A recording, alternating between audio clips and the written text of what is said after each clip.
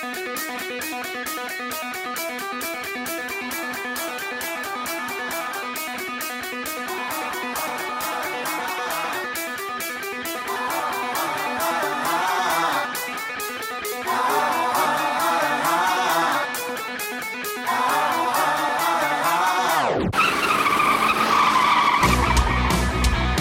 spinning out of control, here we go, foot to the pedal, till it's touching the metal, let's rock and roll, yeah. Soda and Ethan, get them tigers to screeching out, beat them, checker flags, last lap, nobody can beat them. It's just that it's a party, put it on in the carpool, and hear us talk a lot of NASCAR in the audio, sing it loud, we don't just want it out of mode, we're getting dirty around here, yeah, we're in the marbles. We're in the marbles. We're in the marbles. We're in the marbles.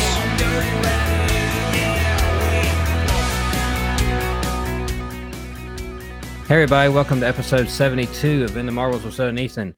You can call me Karen because my wife fixed me a pumpkin spice latte before she walked out the door, and it's like the best thing I've ever had in my life. And with me tonight is sleepy-eyed Ethan. What's going on, man?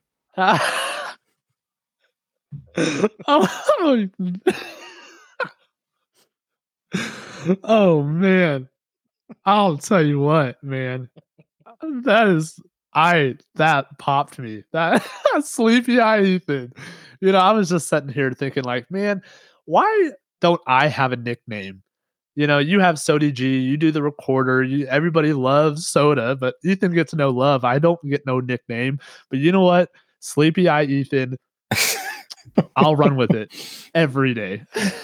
I saw your Twitter post today, and I was like, that would be funny, just to call him that right off the top of the show. Oh, that's awesome! But and it's no lie about the pumpkin spice latte. We got all those skinny mixes. I posted a picture of it on there on our Twitter account at In the Marbles Pod. I posted a picture of them all, and it's like 4 or 5 different versions of pumpkin spice in different forms, like pumpkin caramel, pumpkin spice, pumpkin white chocolate, pumpkin spice, and there's pecan waffle pumpkin, and there's also vanilla pumpkin.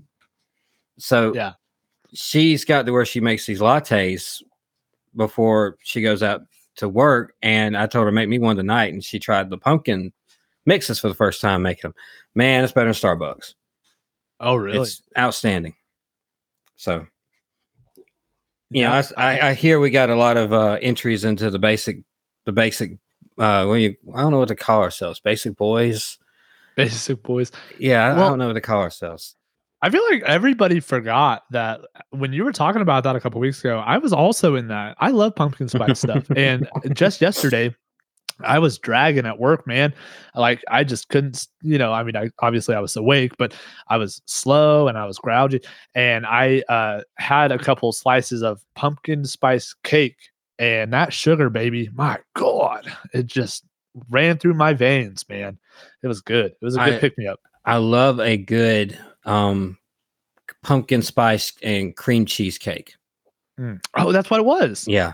When the frosting, most of them don't have frosting on the outside of the cake, but they have layers of cream cheese icing in the middle of it with the pumpkin spice flavored cake, and usually a glaze on top. Sometimes not, but it makes it taste like a pumpkin cheesecake cake. That's exactly what it was. But it wasn't glazed; it was just powdered sugar on top, and my God, it hit the spot. And now all the dang little Debbies are coming out, where you got the little jack-o'-lanterns. That's one of my favorite ones of all time. And those pumpkin Swiss rolls, yep. All that stuff's coming out that I can't eat. Yeah, I sure can though. My goodness. I think we decided we're gonna splurge and get a box each, and take it with us on the cruise, because we are not keto on the cruise. We're gonna take it in about 4 weeks. So yeah. Awesome. 3 weeks, I think now. 3 weeks, I'll be in Mexico, man. I know. Isn't that wild? I know. Oh, so cool. Well, we got a lot going on today. We do. It's a big episode. Should we finish our introductions though? It's fine. Everybody knows who we are. Okay, cool. I didn't want to do them either. If you believe in social media. I threw out the podcast Twitter, so it's fine. Yeah, that's all that matters. That's all that matters. We don't matter individually. It's the show. Oh, no way. So first things first, I just want to say, what about that dang Ryan Priest wreck? My goodness. You know, really fast before we start getting really into that, I want to shout out Tales from the Estate with Drew and Caitlin, because they were talking about it, and I don't know why. I listened to their episode yesterday, and when they were talking about it, it gave me goosebumps because I was so excited that they. And I'm sure, like, it's a common sense thing, right? Like, you see that wreck, even if you're not a NASCAR fan, you can understand and appreciate the violence of that wreck. And I think they talked about it pretty well. Man, it was horrific. It I mean, really I was. can't repeat on this podcast of what I was saying in the moment. It was OF, OF, OF. And I'm not talking about OnlyFans. I'm talking about something else. And it was like, I mean, as it was happening, Jessica was actually sitting right next to me watching it. And I said, watch out, watch this. And then I saw the spin, and then I saw it take off like it was a paper airplane. And it was scary. If you hear all this mess around me, like just a lot of clutter around me, it's my dog playing with a toy. So just ignore that. It looked like something. I sent you a video of it. Yeah. It looked like something out of Cars 3. Yeah.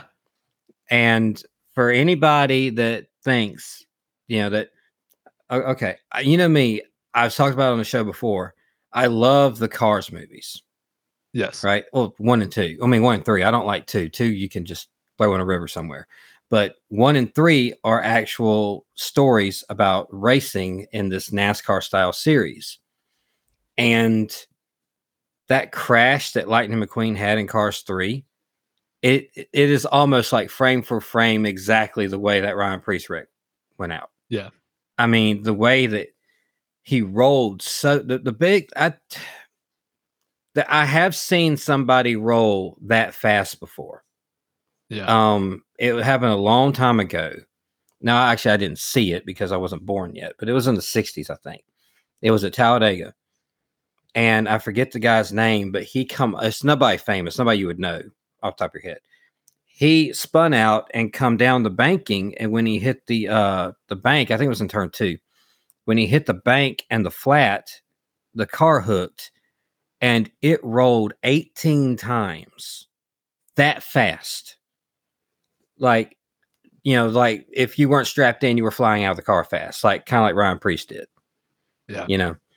And he was actually okay. He did not die from that in the 60s rolling that fast. I mean, or I guess it'd be the 70s to Talladega, but you know what I mean. The fact that he was in one of these big steel body Chargers or something like that, whatever he was in, Torino Charger, I can't remember. And he rolled that fast 18 times. He rolled as fast as Ryan Priest did when he rolled those 4 or 5 times in the air without touching the ground. That's what, looking at that wreck, that's what made it look so violent, because he didn't really have any hard slams into the ground.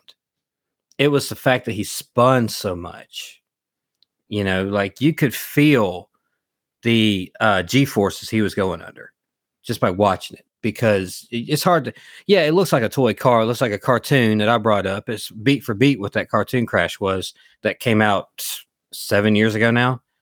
Yeah. Something like that, 6-7 years ago. It's beat for beat that crash. Yeah, but you don't think there's actually a person in there. And he's flying all over the place in this car. I mean, he's not like banging into everything, but he kind of is too, because these seatbelts, they're tight, but they give. There is some stretch to them. Yeah. That's how it is. Things flex. And I can't imagine how many times maybe his helmet hit the bar next to him, or his leg slammed into the roll bars beside him, or whatever. I can't imagine how many times that happened inside that car with him spinning as much as it did. And on top of that, the roof hatch flew open. Yeah. And the window net came down. I thought the windshield broke as well. It probably did, but I mean, I wouldn't doubt that as much. But right there by the driver's head in two places, that's scary. Oh my goodness, yeah. I mean, I understand it, Yeah, we haven't seen one that's violent in a long time. Oh, It reminded me. There's three crashes it reminded me of. Really two, I guess. Davey Allison's Pocono wreck. yes. Because he spun fast, Yeah. kind of like the same way. He just didn't get in the air, but he spun real fast. And Rusty Wallace, he got the air. Yes, Talladega. No, I'm thinking Daytona. Like Talladega, he had a violent wreck, but he didn't. I don't know. He got the air initially, but I don't know, something about that wreck at Talladega. It seemed like it was all like it was one solid piece of momentum, and then it stopped. But his wreck at Daytona, it was more like this one here, where he flipped, and then all of a sudden it dug, and he flipped even higher, and then he flipped another separate way again. Like he had the wreck almost had like three different parts to it. With the way he was flipping and stuff, like he had that really high in the air fast roll, and then he had some lower to the ground fast rolls, and then it was the initial blowover and the flip backwards and then the flip forwards. So I don't know. You kind of like, I feel like that was more Rusty Wallace at Daytona than it was at Talladega. That's just me personally, but I don't know. Yeah, I must get those two mixed up all the time because I thought Talladega was the one that he was like barrel rolling. Well, yeah, Talladega he barrel rolled, but at Daytona he was higher in the air. At Daytona, like the Daytona one happened on the back straightaway, and the Talladega one happened on the last lap, coming to the checker flag, and that's the one that he finished sixth up in the air. Oh, okay, I think it was sixth, something like that. Earnhardt wrecked him. That's all I know. Yeah, that was, but see how long ago that was. And those cars back then, they disintegrated. Yeah, there was nothing but roll cages when those crashes were done. And Ryan Preece, that car held together. I don't know if that's a good thing that the car was completely together like that, because, I mean, you would look at the crash and you're like, oh, okay, the car is actually all in one piece. It wasn't that bad. No, that just means that the car didn't dissipate any energy. Like if the car comes apart, energy is going along with that. Pieces are flying off. That's energy being taken out of the car, out of the driver. But if the car stays in one piece, a lot of that energy in the crash is staying with the driver. And I don't know which is better. I mean, you kind of want your cage. The cage is fine. The cage stays the cage most of the time anyway. But you kind of want pieces to shed a little bit, I would think. But I don't know. I'm not, I don't have the degrees to handle any kind of info like that. So I don't know. I guess they think they know what they're doing. So, well, I mean, Ryan Preece wasn't the only one that took a really gnarly hit. Ryan Blaney did as well. I mean, which looked very similar to a wreck at the exact same racetrack just a couple 20 years ago. It was worse. It was way worse than Earnhardt's wreck. My goodness. Because Earnhardt, he spun down and he come up the track and was hit by Schrader that turned him into that angle. I think the telemetry said he hit at 172, something like that. Oh, jeez. Blaney was running full speed and turned immediately into the wall. There was no scrubbing off speed with Blaney. He probably hit at 180, 185. Oh, easily. Oh, yeah. Oh, my goodness. Yeah. The only scrubbing off of speed would have been that split second, that half a second where he was sideways on the track. That's the only scrubbing speed right there. Him going up the hill. Oh. But with the invention of, granted, last year that wreck probably would have hurt him bad. Yeah. Oh my goodness. Earlier this year, it probably would have hurt him bad because they didn't even have those new clips in earlier this year. I think those didn't come around till 10, 15 races in. It was actually, it was, who was it? It was Ryan Preece that T-boned. Was it Larson? Larson. Yes. Larson, yeah. So I mean, Ryan Preece is just NASCAR's test dummy. It seems like. Mhm. So, my goodness. Yeah, the Blaney wreck shouldn't be overlooked because that dude didn't get a scratch on him. Yeah. So he hit that safer barrier and it gave it like a lot of feet. Like it gave a couple of feet deep when that car hit.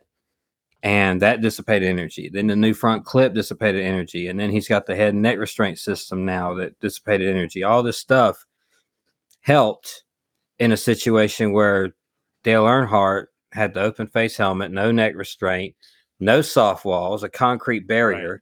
And yeah, the car was actually designed pretty well as far as taking impacts, because they were back then. I mean, cars were designed pretty good up until I think starting about the mid 90s. I think cars were designed pretty decently for taking impacts. But it's just the fact that you're taking impacts in the straight concrete with no head and neck restraints. Yes, and they don't do that anymore. So Ryan Blaney's racing this week. And by the way, so is Ryan Preece. Yeah, Ryan Preece just announced today that he's gonna be competing at Darlington this weekend. So unreal. And I think a lot of it we shouldn't overlook the oh my gosh, what I have okay. I'm going to peel the curtain back. I have so much stuff going on right now. Like as soon as we started recording, the little girl next door came and started ringing our doorbell. I don't know if you heard that or not. I heard something. Yeah. So I mean, my dog's throwing junk all over the maroon behind me. So it's just, it is what it is. It's going to be a chaotic podcast tonight. It's just fine. It's going to have to be. Yeah. Like, I don't understand how people if you ring someone's doorbell, just ring it once. She's over here ring, ding, ding, ding, ding, ding, ding, ding. I'm like, oh my gosh. And now their dogs are barking. So this is just how it's gonna be this week. You still have a doorbell? God, that's so I do, 90s. Yeah. Well, not only is it a doorbell, it's not like a loud doorbell. It's one of those really old-fashioned doorbells where you push the button on the outside and it just hits it's like a wrestling ring bell. It pulls the lever back and then it hits the little yeah. So if I'm in the other room and somebody's ringing the doorbell, I don't hear it. It's so faint. So that's why I was like, okay, you don't have to hit it 6 times, but I'm sure nobody heard you anyways. But my dog did. Now my Apollo is just all over the place. Anyways, going back to the topic, NASCAR, should get a round of applause for all the safety innovations that they have made just this season alone. Even, obviously going back to 2001 with the travesty at the Daytona 500, I mean, my goodness, if this if we were racing the 2001 style car or even last season's car this past weekend, I think there's 2 people that could have been seriously hurt or possibly even worse. And, with the week that we've already had with pro wrestling, it would have just been, horrible. We'll talk about that before we get out of here with the wrestling stuff. Yeah, for sure. Because all that kind of happened after we recorded last week. Yeah. Let's see. What else with Daytona? We have our playoff drivers. Yes. And I was right. Chase Elliott didn't make it. Yeah, I was wrong. You know what? Hang on really fast. Hey, Jessica. Hey, real fast. I just want to let you know I was wrong in NASCAR, not with anything else, because I'm right about everything. So, okay, you're dismissed. Thank you. No, the first time in my entire life I have ever been wrong about anything, and it was this. I seriously thought Hendrick Motorsports was going to bring a piece for the 9 team to work with, and they almost did at what is it, Indianapolis, right? Well, even Daytona, didn't they finish 3rd or 4th this past weekend? That's a good question. I think they were right behind Brad. Oh, interesting. I didn't even listen. I would say the last 3 laps of that race, I was hyperventilating because I thought I was going to get double points, and I was really excited. But yeah, nope, I sure didn't. Well, my driver, he decided that it was too much racing up front for him. So he peeled off and said, it's too much for me. I'm going to sit in the back. while my favorite driver was leading 3 packs of cars by himself. You know, Ross Chastain was literally leading 3 lines behind him, all by himself. He was literally blocking 3 lines. And Hamlin said, "Oh, it's too much racing. I got to go to the back. I can't handle it. It's too much." You want to see why I don't like Hamlin and why I like Ross Chastain? Yeah. I mean, literally when he said that, Chastain was leading. But he got back there, and then didn't he do something stupid like speed on pit road or something dumb? And he got some kind of penalty, didn't he? Like a drive-through? Yeah. And that was it. That's another 10-point day for me. I guess 20 with double points. That's like 3 or 4 in a row. What? Well, I am actually, like, I have it. What, 15, 7? Am I last? No, you're 13th, actually. Right? And I was like 4th 3 weeks ago. You've honestly, this is all kind of stemmed all the way back to New Hampshire. So from New Hampshire, you finished 29th, 21st, 21st, 11th, 36th, 36th, 26th. Are you laughing at this? No, no, I'm not laughing at that. It's just facts, bro. Like, it's okay. Who am I picking? It isn't like I'm picking like Eric Jones, Bubba Wallace. I'm not picking these guys. So from New Hampshire, for me, it's been 29th, 3rd, 10th, 14th, 10th, 32nd, 2nd. So, I mean, it's hit or complete miss for me. Mine's just miss. All in general. I think I had one top 15 out of all those you said. Yeah. 11th. See, I can't even say top 10. Yeah. So, yikes. Man, oh man. Your last top 10 came race number 19, Atlanta. You finished 9th. And then the week before that was 4th, 3rd, 5th. I had a good little run there for a minute. For about 4 weeks, I'd say 5 weeks, you had a nice little run. And then it came crashing down like Hulk Hogan's theme song. I got to win like all 10 of these playoff races now. Wouldn't that be nice? Yeah, it would be. Yeah. I have a lot of Larson. I have a lot of William Byron. I have a lot of Kyle Busch. I don't know if I'm ever going to pick any of those people. I have some good picks. The only one I can't pick is Hamlin. Thank goodness. You can just... Crazy me. I'm looking at stats saying Hamlin has the most super speedway points of all of them. You know, like in the last 3 or 4 races, Hamlin is the super speedway guy. He's got the most laps led, or not about points, but he has like the most laps led and the best finishes. I'm like, okay, cool. He's going to be the one I pick. Nope. Yeah. Just if I pick him, nope. I guess Hamlin ain't got that stat no more. So really interesting. Before we go into like the fantasy stuff, just for anybody that's watching and listening, the NASCAR playoff points, the NASCAR Cup Series playoff drivers: William Byron, Martin Truex Jr., Denny Hamlin, Chris Buescher, Kyle Busch, Kyle Larson, Christopher Bell, Ross Chastain, Brad Keselowski, Tyler Reddick, Joey Logano, Ryan Blaney, Michael McDowell, Ricky Stenhouse Jr., Kevin Harvick, and Bubba Wallace. Give me your top 4. Your final race, not the champion. Just give me the final race. Final race. Yeah. Okay. William Byron, Martin Truex Jr., Denny Hamlin, Kyle Larson. I'm on board with William Byron and Martin Truex. I think there's going to be a surprise because it isn't about how well you've run all year long. It's about how well you're running right now. Yeah. And who has the most wins in the last 5 races? Chris Buescher has 3 wins in the last 5 races. Yeah, Chris Buescher. If he continues that, kind of momentum, Matt, you okay down there? What are you doing? Anyway, if he continues that, he's going to be in the Final 4. So it's funny that you went that way because I was going to ask right after I listed those drivers. I was going to ask who are the first 4 drivers to be kicked out of the playoffs. I know people want to say Michael McDowell, but I'm not going to say Michael McDowell. Okay, because he's really good at these tracks in the first round. Like he's got solid top 10s in these tracks on the first round. So I'm not going to say McDowell. I say he moves on to the next round. Interesting. I hate to say Chastain, but that team just ain't doing it right now. They've got to turn the corner, otherwise they will be eliminated. You know, these 15th, 18th place finishes are not going to do it.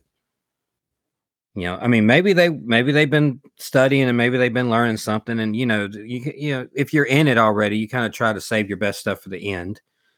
So maybe that's their deal. Maybe coming out at Darlington here, they're going to be in the top, 2 or 3 at Darlington with a chance to win the race. Who knows? Who knows what's going to happen? But he's got a shot at Phoenix if he can make it all that way, because he almost won the race last year. 235 feet. Man. If he doesn't turn the corner, Chastain is going to be out the first round. I think Kevin Harvick's going to be out the first round. I think Bubba Wallace is going to be out the first round. Is Talladega in the first round of playoffs? No. That could be a true story I just made up. Hang on. I can't remember if Talladega is the last race or the first race of the next round. So it goes Darlington, Kansas, Bristol, Texas, and then my throat gurgled. Did you hear that? I just pick them out. So we have Darlington, Bristol, and Kansas. Kansas is a really good chance for somebody like Tyler Reddick and Bubba Wallace. Yes. I don't think Bubba Wallace is going to do too good at Darlington. No. And he could do okay at Bristol, but I don't see him finishing above 12th. So he's got to do really good at Kansas to make it through. Tyler Reddick, I could see doing good at all 3 of those. Chris Buescher won Bristol last year. Yes. And, I can see him having solid top 10s, top 5s all the way through that if he doesn't win one of them. Brad Keselowski, he's on the fence. Like, it's going to come down to Chastain, Harvick, Keselowski, and Bubba Wallace to me. That's my personal opinion. Keselowski, I'm iffy about. I think that somebody else will probably get knocked out above him. But I don't see Kyle Larson going to the Final Four. Interesting. Okay. I mean, well, what's he done lately? Right. You got to look at who's hot now. It's Chris Buescher. It's William Byron's been consistent all year long. Martin Truex has really been coming on right here at the end of the year. Hamlin's so hit and miss too. I mean, he can't have days like he did at Daytona. So I don't know I don't trust any Penske driver at all. I don't. Nope. I guess of all of those, I guess I would put Hamlin in over Larson, but I don't know. I'm kind of hoping Kyle Busch gets on a tear and does something at the end of it, because he's like the one person you forget that's even in it right now. And that's crazy because he's won 3 times this year. So my first 4 drivers that's going to be out of the playoffs goes Bubba Wallace, Michael McDowell, Ricky Stenhouse Jr., and Ross Chastain. I didn't even remember Stenhouse. Yeah, put Stenhouse over Keselowski for me. Yeah, so I think there's 3 sleepers right off the top of my head. That's Kyle Busch, Brad Keselowski, and Chris Buescher. Now, I say sleepers, right? Chris Buescher has won 3 out of the last 5 races. I don't see him as a sleeper anymore. I see him as somebody you better pay attention to. So I'm borderline. I'm right there, right? I mean, anybody could win Talladega. So if he makes it, which he should easily make it to the next round, unless he just has 3 DNFs right in a row. I don't know. It's just, this is why I love NASCAR. Like, literally, we have 16 drivers who could legitimately have a fantastic next 3 weeks, and they could, move on into the playoffs. Now, let me ask you this. Is 16 playoff drivers too many? No, I think they got the right. What they're doing now is right. If they're going to do a playoff format, I like the elimination of what they have, and they're eliminating like 4 every round. I mean, it's nice and even. I like that. Okay. If they're going to do what they're doing, I mean, just keep it the way that they have it right now. I don't think they need to change much of anything. And you do get rewarded for more for better performances through the year because you get stage points, playoff points, all that accumulates. And when the rounds reset, you get that advantage because of how well you perform through the year. You get the seeding, basically. You know, like you would, like the top team going into the playoffs in football, they get the bye week. You know, it's like pretty much every round you get a leg up because you did better through the year than everybody else did. Yeah. And another little cool fact is that this season, the playoffs have 10 Cup Series teams in the playoffs, which is the most in NASCAR history. You have Hendrick, Joe Gibbs, RCR, RFK, Trackhouse, 2311, Front Row Racing, or Front Row Motorsports, whatever, Team Penske, JTG, Doherty, and Stuart Haas Racing. Mm-hmm. That's unreal. Yeah. 10 different teams is awesome. Yeah, there's only a couple of duplicates in there. I mean, there's 6 other spots there, so that's really cool. And both RFK made it. How about that? Unreal. Yeah, the whole thing. I keep saying, "Oh, Ford's back. Ford's back." They're not. RFK's doing really good. They're hitting their stride. And yes, McDowell's won a race in between their two. But that's like five straight for Ford, isn't it? 4 or 5. Yeah. So this time last season, Brad Keselowski was 28th in the point standings. Mm-hmm. Now this year, he's 5th.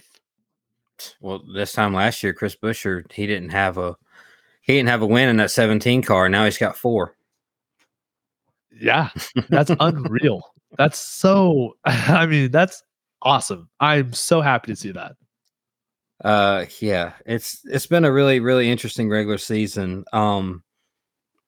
And also it shows that when I introduced the double points idea, I wasn't showing any bias towards me because I sure as heck didn't benefit from that double points. I only hurt myself very badly suggesting double points. Yeah, no, I mean, I'm very happy because I went from, I think, 11th all the way to 6th or something like that. So I was very happy with it. There's a lot of shifting in the points. Yes. And we had a winner too, didn't we? Yes, we did. I was nice enough to push Tim to a win. So Tim wins the Haley Deegan, right? I think it was the Haley Deegan diecast. Haley Deegan diecast, yes. Man, like how wild is that though? Let me swipe over to our fantasy. Yeah, I only have about. We might as well go run down through it right now. Whenever you find it. Yeah, I only have about 14 pages of In the Marble stuff I have to shift through. So yeah, and another big topic that we're kind of skimming over is Justin took over the race lead, the point standings lead again. Yeah, by a lot. Yeah, and he when it comes to points, he kind of put it on us, right? He opened that lead up to 64 points over Matt. Jessica has slid her way up to 3rd. Only 104 points back, which is unreal to me. Taking over Drewy 2-time. Drewy 2-time has slipped back to 4th. Nicole is 5th. I have jumped all the way up to 6th. Brock is 7th. Tim, now with 4 wins, unbelievable, has made his way up into the top 10 with 4 wins. And let me just stop right there for a second. Tim last week got a DNP, did not pick because of the hurricane he was experiencing. He didn't get his pick in on time. I wish there was something we could do, but we can't bend rules. So he got 0 points 2 weeks ago. Comes back on double point race, wins it, so he didn't lose nothing. He got 0 points, and then he got 100 points. So he doubled his points. Unreal. Just great timing for that win, for his 4th win of the season. RJ, 9th. Billy is 10th. John is 11th. Josh is 12th, which shout out to Josh. He just found my the Wave, what is it? Wave 4. Kyle Busch, NASCAR Authentic. The second number 8 diecast. Oh, anyways. So I'm really excited about that. Soda, you are all the way down to 13th. Mm-hmm. Caitlin, you're still 14th. Joe is 15th. Jody, the Canadian, is 16th. And Ryan is still holding down the fort at 17th.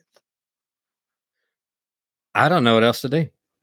I'm just going to keep picking guys as I see them and just hope for the best because I have a feeling I'm not winning the championship this year. Well, just try to win the prize. I'm not.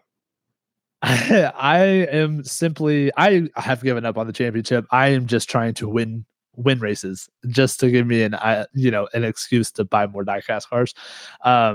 But one thing that, it's really cool to see like RFK, have the success that they have. But, we also had some sad news with GMS in the truck series. I know Ryan Bollinger, there's a couple of people that don't understand that there's like other series. Well, they do understand, but they just don't like get it. So there's the NASCAR Craftsman Truck Series, the NASCAR Xfinity Series, and then the NASCAR Cup Series. So the Truck Series, one of the bigger teams, I think they just won a championship last year, didn't they? You're asking the wrong person. I don't follow the trucks. Ben Rhodes, I believe. I don't follow the trucks that hard. So let me pull it up. No, I don't think that's right. Ben Rhodes does not race for GMS. Anyways, so GMS, just gonna spot over it really fast, is a truck series that has Grant Enfinger, Raja Caruth, and Daniel Dye. Those three drivers race for GMS. GMS came out with a statement saying this morning, GMS racing officials announced that it will cease operations at the conclusion of the 2023 race season. GMS Fabrication, a separate, I don't know why I can't talk today. A separate entity which is operated alongside the NASCAR Craftsman Truck Series race team will also close its doors following the championship race at Phoenix Raceway. So there's 3 spots right there.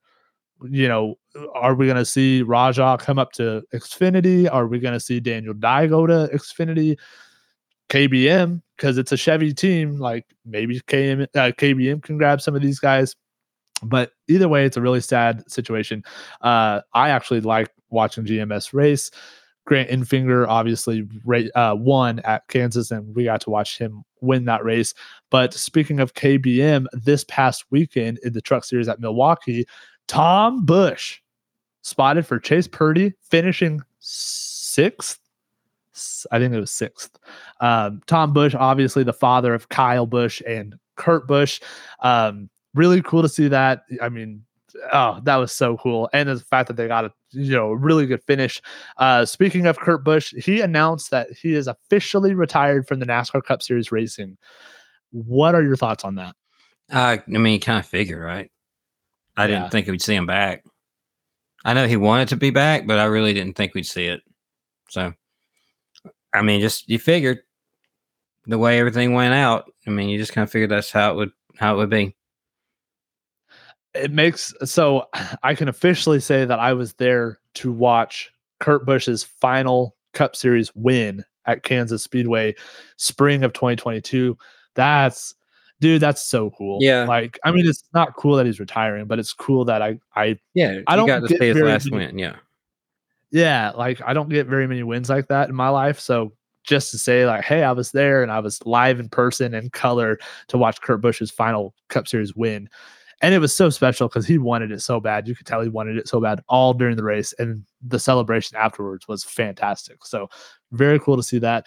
Speaking of 2311, what are you hearing rumors that 2311 racing might be going to Fords? Yeah, I've heard them talking with Ford. I don't know if they're going to Ford or not, but I definitely heard that they're talking with them. Just because contracts aren't getting done. It's September now. We got to get these things locked down for next year. And if not, I'm sure Ford be happy. Happy to have you. What is that? I mean, gosh. That means Hamlin's probably not coming back to Gibbs. Do you think so? It doesn't sound like it's even it's the same stuff we heard last year.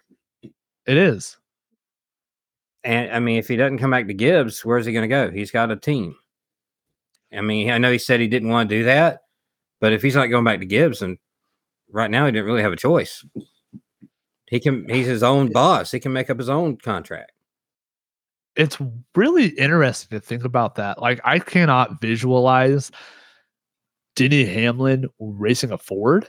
I don't know. I can't see that. But I think I don't know. I feel like this is way different than the Kyle Busch situation, in so many different ways. I don't know. I think everything is going to be fine. I think here in the next couple of days, maybe a week or so, we're going to see the announcement. Denny Hamlin returns to the 11 team, or the 11 car. 2311 is still going to be with Toyota, but leave it to a jackwagon like David Wilson to really screw something good up, But I mean, who knows? I couldn't visualize Kyle Busch going to a Chevy, and boom, here we are starting the playoffs. He has 3 wins in a Chevy. So I mean, I don't have a dog in the fight in that conversation. Like, I don't really care. Like, Denny Hamlin's not my guy. 2311's not my team. I drive a Toyota, but like it literally means nothing. So I don't know. This is what I think about the manufacturer thing. None of that matters. None of it matters at all. They only drive for things they only drive for the manufacturer that pays them the most. I mean, you can say all day long, it's like, oh, I can never see Denny Hamlin driving anything other than a Toyota. He drove a Chevy when he started. They weren't Toyotas when he started. True, yeah. And I mean, Richard Petty drove a Ford. Do you remember Richard Petty driving a Ford? He drove a Torino when Plymouth said, we're not going to put anything out like the Dodge Charger Daytona has. Petty said, well, I need something that can compete with that. And they said, well, you're going to drive what we tell you to drive. He's like, no, I'm going to Ford because Ford has something I can compete with. So he went to Ford. He drove a Torino until they come out with a Superbird. And Jimmy Johnson's going to drive a Toyota next year. Oh, that's wild to me. Like that. I mean, I don't know. Jeff Gordon drove a Ford before he went to Hendrick. I mean, it's all over the place, man. I mean, I just don't. The only team, I mean, granted, Hendrick and Roush are like the biggest teams that just straight up stuck with what they got. As far as Chevy and Ford, they just stuck with what they got the whole time.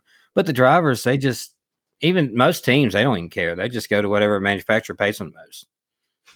Yeah. I mean, you see what I'm saying? Penske was Pontiac, and then they're Ford, and then they're Dodge, and then they're Pontiac again. They're not Pontiac again, but they're like they're Ford again. I'm shocked that Penske hasn't run Chevrolets. They're all over the place. They just There's only 2 teams that I've seen that are really strict in what they do, and that's because they're implanted in that brand. Like doesn't Roush have like a contract with Fords, and he have like Roush Mustangs and stuff? And Hendrick owns Chevrolet dealerships, right? So, I mean, that's the only ones I see. With the drivers themselves, they don't care. Right. That's just my personal opinion. I don't know. I see it. You see too much change to where all of a sudden you take one hat off, put another hat on now. All Chevy. I mean, you were all Toyota last year and the 10 years before that. So, yeah, it doesn't matter. That's just me. It doesn't matter. I don't know why, but I feel like 2311 would go to Chevy before they would go to Ford. It depends on who pays them most. Well, that's true. I mean, that's true. And it sounds like Ford needs all the help they can get right now. Not RFK, because they're going to take that Penske money away. Penske go to Toyota. Yeah. My goodness. Could you? Golly, doesn't so Penske weird. run Chevy? What does Penske run in Indy? Chevy. Why don't they run Chevy in NASCAR too? Well, because I don't know. I feel like they're going to need to do something soon, because Ford's not going to keep backing them. They are dropped in performance this year. When they have all these other teams, they have all these shiny new toys we were talking about the other day. I mean, yeah, they better figure something out. They might be calling Chevy. If they see 2311 is going to change the Fords, I bet they call Chevy. Yeah. I mean, speaking of people calling Chevy, how about Chevy calling Carson Hocevar? Carson Hocevar will race this weekend at Darlington, the 42 for Legacy Motor Club. What do you? Shame it's a bad car. I know, but like, I mean, he did really well at Gateway when he was racing the 77, That's the 7, right? or was it? It's No, Corey it was. LaJoy 7, wasn't it? Oh, you're totally right. Yeah, it was the 7. Because I he mean, went he and was doing run in really, the 9. yeah, which amounted to nothing. But Carson was doing really, really well for himself. I think he was like 13th or something when he had the brake failure. Oh, And he was, ended yeah, up he was going being- through the field too. I mean, he was mowing them down. He really was. Yeah, I kind of feel like that 7 car is better equipment than the 42 right now. I mean, yeah, I agree with that. show me where I 100%. would be wrong. Right? I mean, what has the 42 done that the 7 hasn't done better this year? So, I mean, I don't know. I kind of Yeah, feel like I feel like the 7 was better equipment than the 42. I feel like he's not getting the gun. He's not going to get a fair shake in the 42. But that petty team legacy, it does pretty well at Darlington. yeah. So, I mean, didn't Eric Jones just win that race last year? Who was it? Didn't Eric Jones win Darlington last year? He did.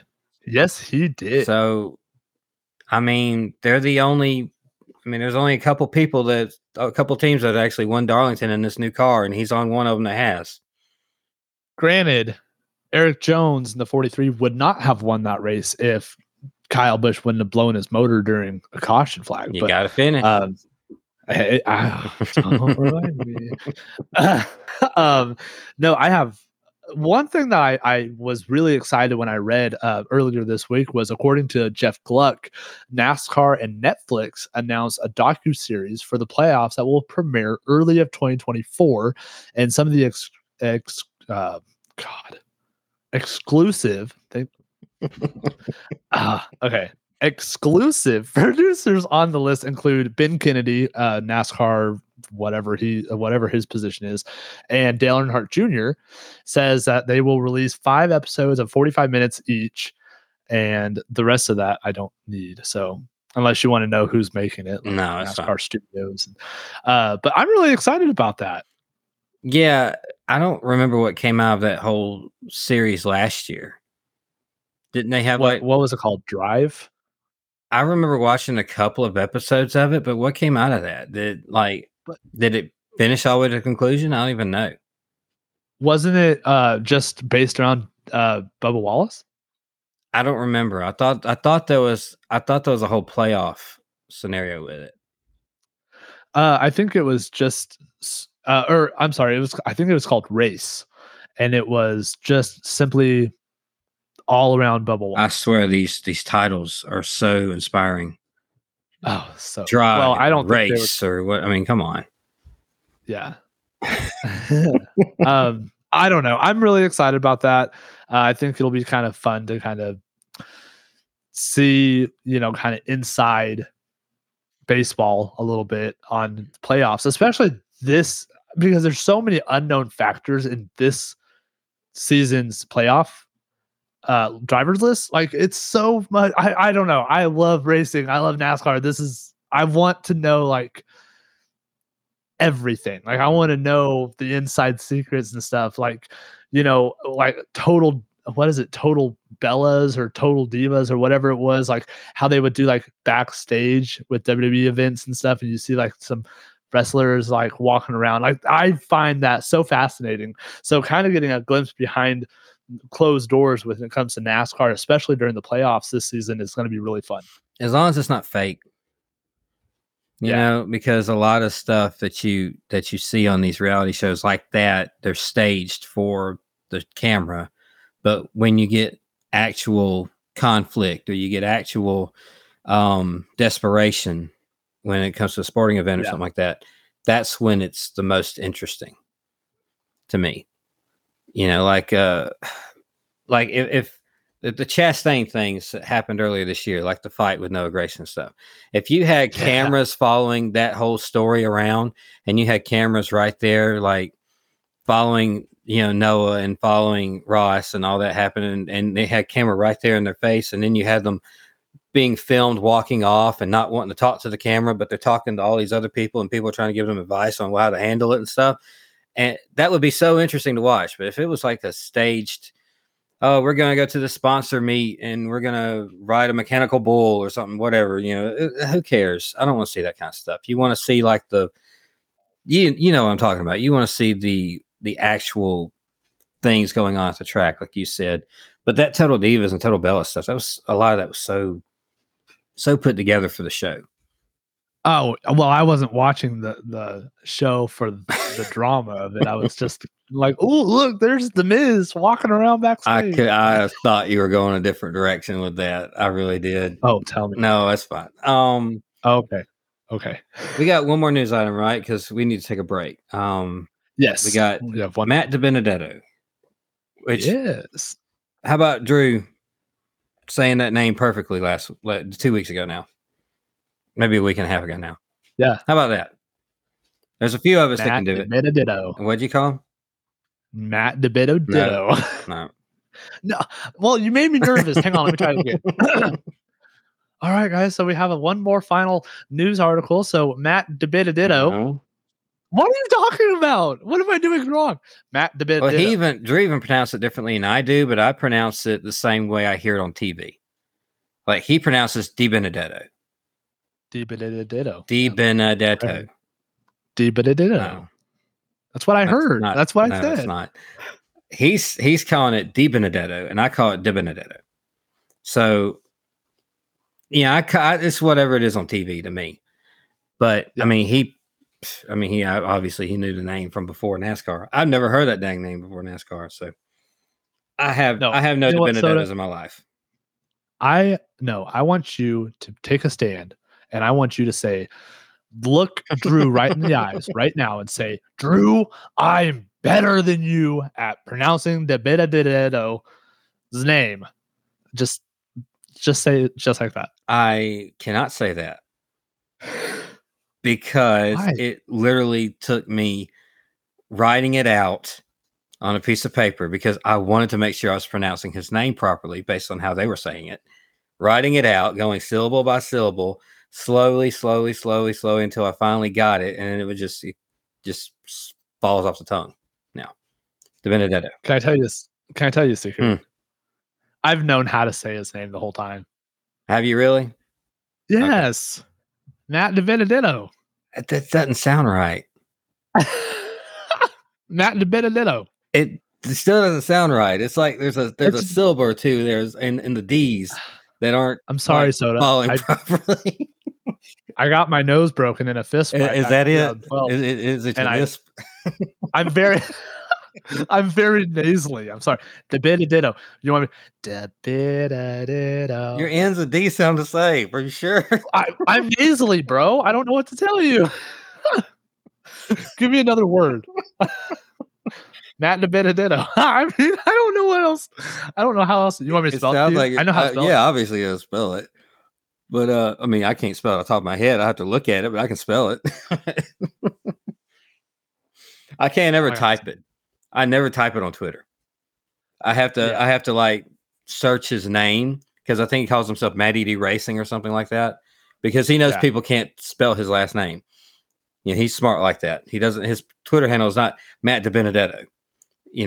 That's not his Twitter handle. It's like Matty D Racing or something. So it's like, well, if he was smart, I would have my Twitter handle or my X handle would have been like my name, like the actual first and last name, because he sucks at driving. So he wouldn't see half of the negativity on social media if he actually put his last name. I disagree with that statement, and you know that you're trying to troll me. That's fine. I hope that he has a good idea what he wants to do next year because that's a bold move. Just announcing you're not coming back to the team without anything lined up. Like nothing announced. He, in his little press release thing, he said he has 0 plans for 2024 right now. So I hope he finds something that makes him happy. If it's Xfinity, I doubt it's going to be Cup. But if it's Xfinity, if it's another truck ride, if it's just racing a modified with Ryan Newman and Bobby Labonte, I don't care. As long as it makes him happy, because the dude can drive. He keeps getting put in like this really bad equipment, and he still ends up doing pretty well in it. I mean, he did win a race in this 25 truck that he's in now, which I think is that team's first win ever. Yeah. And he turned that 95 car into some really strong runs, and he did really good in the 21 as well. A lot better than the current driver that they replaced him. Yeah.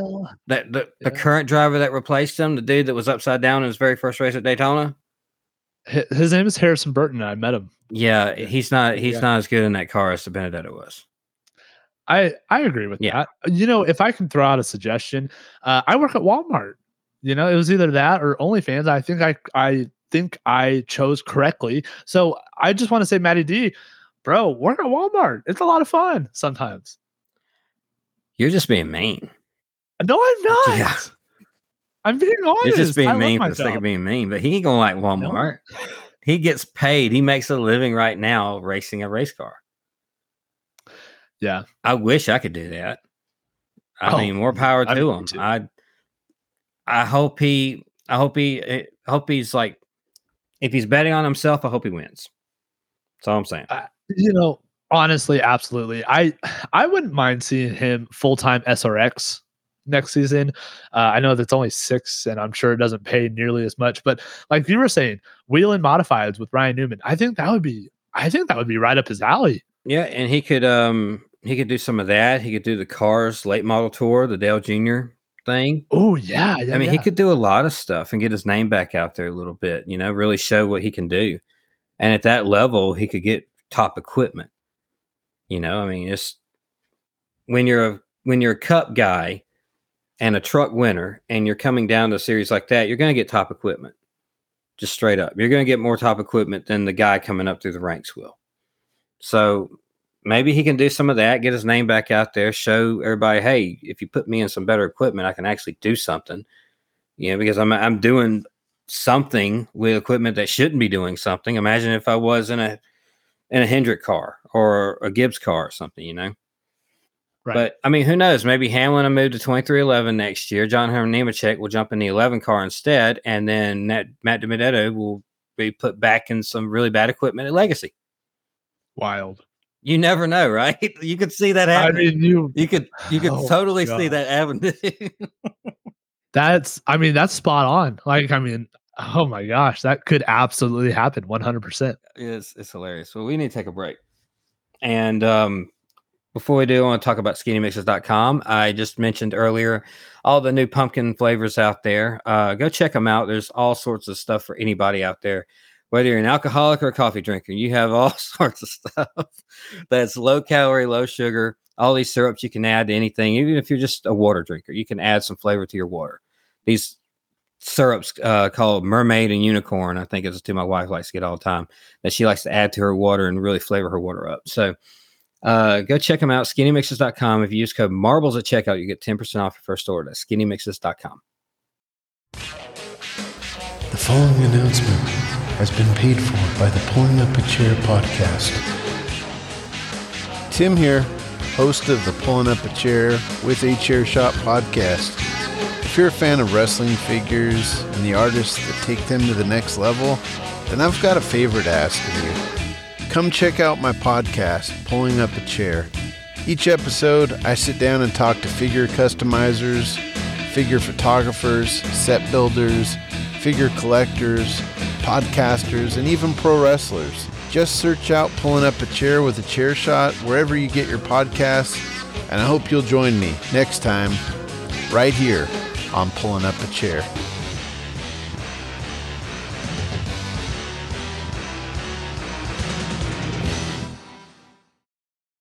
So how do you make a commercial about something so random?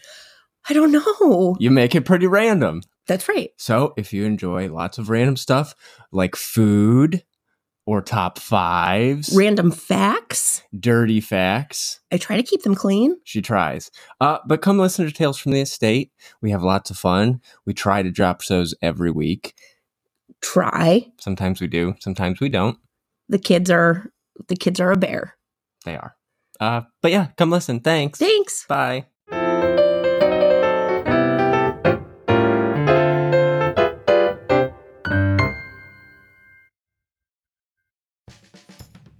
Hi, I'm AJ. I'm Tyler. And I'm Ryan, and we're Three Brews Podcast. We're a show where us three brothers sit down to talk about brews and everything else. Check out our website, threebrewspodcast.com, and follow us on Spotify and Apple Podcast. Okay, so we went through all the news notes. Is there anything else on your agenda you want to talk about today? I mean, one thing, but we'll get to that later with the wrestling losses. Oh yeah, the Bray Wyatt stuff. Yeah, definitely. We'll talk about Bray Wyatt at the end of the show. We'll do that. We did get a question from Spotify. Oh, and I didn't know you could do that. I just happened to be looking through our episodes on Spotify on my app because I'm not like signed in as a creator on Spotify because we don't create on Spotify. We create on Podbean and we use Alitu to record all this stuff and we send it to Podbean. Podbean is where we are the creator on the podcast. Spotify is just the place it gets. So I don't have like a creator account on Spotify. But I was going through the episodes and I made sure that it was nothing else on here on any other ones, but there was none on the first 69 episodes. But then episode 70, we got a question or a comment, actually, from RJ. Oh, RJ, what up, man? That's awesome. Well, is it the same RJ? It's not the same RJ. Oh. No, okay. RJ messed me up. RJ Bollinger. There's a fourth one? RJ Bollinger. What? That's Three Brews Podcast, isn't it? AJ or Ryan? I think it's Ryan. RJ? RJ Bollinger. This is a mystery. What if it's like... Does Ryan have a middle name that's a J? Let me text him. I don't know. I don't know. You just text everybody. Ryan James. I don't know if it's RJ. It can't be RJ if it's Bollinger. Right? It's got to be from the Three Brews. I mean, it's got to be. But yeah, RJ Bollinger. I assume that's him. I assume that's Ryan. It's their long lost brother. We don't. Whoever this is, we don't know you by the J. I don't know which person this is. We have an RJ and a Ryan Bollinger, but I don't know about RJ Bollinger. You combine two people together here for us. Wow. Love the episode. Keep up the great work, guys. And the question for you both: if you could choose to be a driver from any race in NASCAR history, what race would it be and why? Oh my God. I don't think he's asking us. I think he's wording it a little confusingly for what we're looking for. He's asking if you could choose to be a driver from any race. He's not asking us what driver we're going to be. I think he's mostly saying if you could choose to drive in a race, in any race in NASCAR history, throughout the entire, not a future race, any race that you have seen or you know about in NASCAR history, what race would it be and why? You see what I'm saying? If you could choose to drive in a race in NASCAR history, what do you think? Oh man, I wish you would have like clued me in because man, that's a tough one. Well, I can tell you one for me. Okay. I'm really old school, and I know like even back then they didn't have any other ideas about stuff. Like you look at pictures now from the 50s, 60s, 70s, and how they're jumping around all over the car, and they got this big bulky steering wheel, racing with no gloves and an open face helmet, and just like a mesh window net on the side of them. I mean, there's hardly any roll bars. They didn't know any better. I personally would want to race in the very first Daytona 500 because that had to be an experience for those guys. You're on that big, massive track going 160 miles an hour, flat out, just nonstop. There wasn't a caution in the race either, by the way. If anybody didn't know that first Daytona 500 was caution free. Yeah. Like there were wrecks, like there were spin outs and stuff like that, but it wasn't nothing to throw a caution. So they just got on back to the pits and it was attrition and all that kind of stuff because people would blow up their cars because they're following people and they're getting drafted, and they didn't know that was a thing back then. So they were overheating their cars. They were running their cars too hard and they blow them up. That would be a heck of a thing to do. The first Daytona 500, 1959. What about you? Man. Okay. So I come at this a little bit differently. So I'm thinking of it as I'm a NASCAR driver that knows what I know now, right? So obviously Kyle Busch is my guy. So I think I would want to go to and race the 2015 Homestead race. And I would hope that I would finish second to watch, because if I was a NASCAR driver, Kyle Busch and I would be best friends. We'd be on first name basis. We'd have each other's phone numbers. He'd come over for dinner sometimes, type of thing. Total bromance type of situation. And I'd want to, and I would want to be there present and watch my best friend win his first NASCAR Cup Series championship. There's a few different ways you can go through it.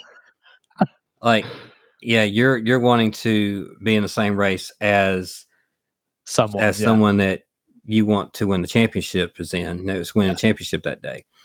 And I'm looking at it like I want to be in the very first ever of something that had never been done before. Yeah. Not necessarily winning the race. I'm not ever putting myself in the position to win these races. I just want to be there in the race, involved. And another one that just came to my head is the 1992 Hooters 500. Oh, that's a good one too. Because that was the King's last race and Jeff Gordon's first race. So in that field, you will be racing against Richard Petty, Jeff Gordon, Dale Earnhardt. The only time that combo has ever happened in the history of NASCAR. Yeah. Richard Petty, Dale Earnhardt, Jeff Gordon. That is it. You'll be racing against Bill Elliott. You'll be racing against Rusty Wallace and Alan Kulwicki and Davey Allison.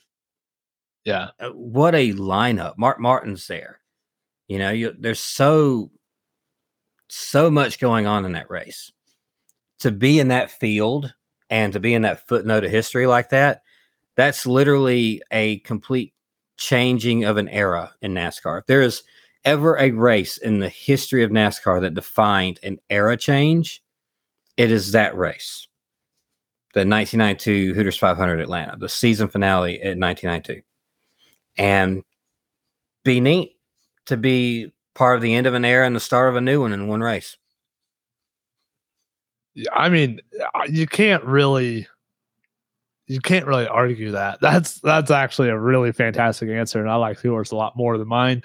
I'm trying to be realistic about it. That is honestly probably one of the best questions I have ever been asked.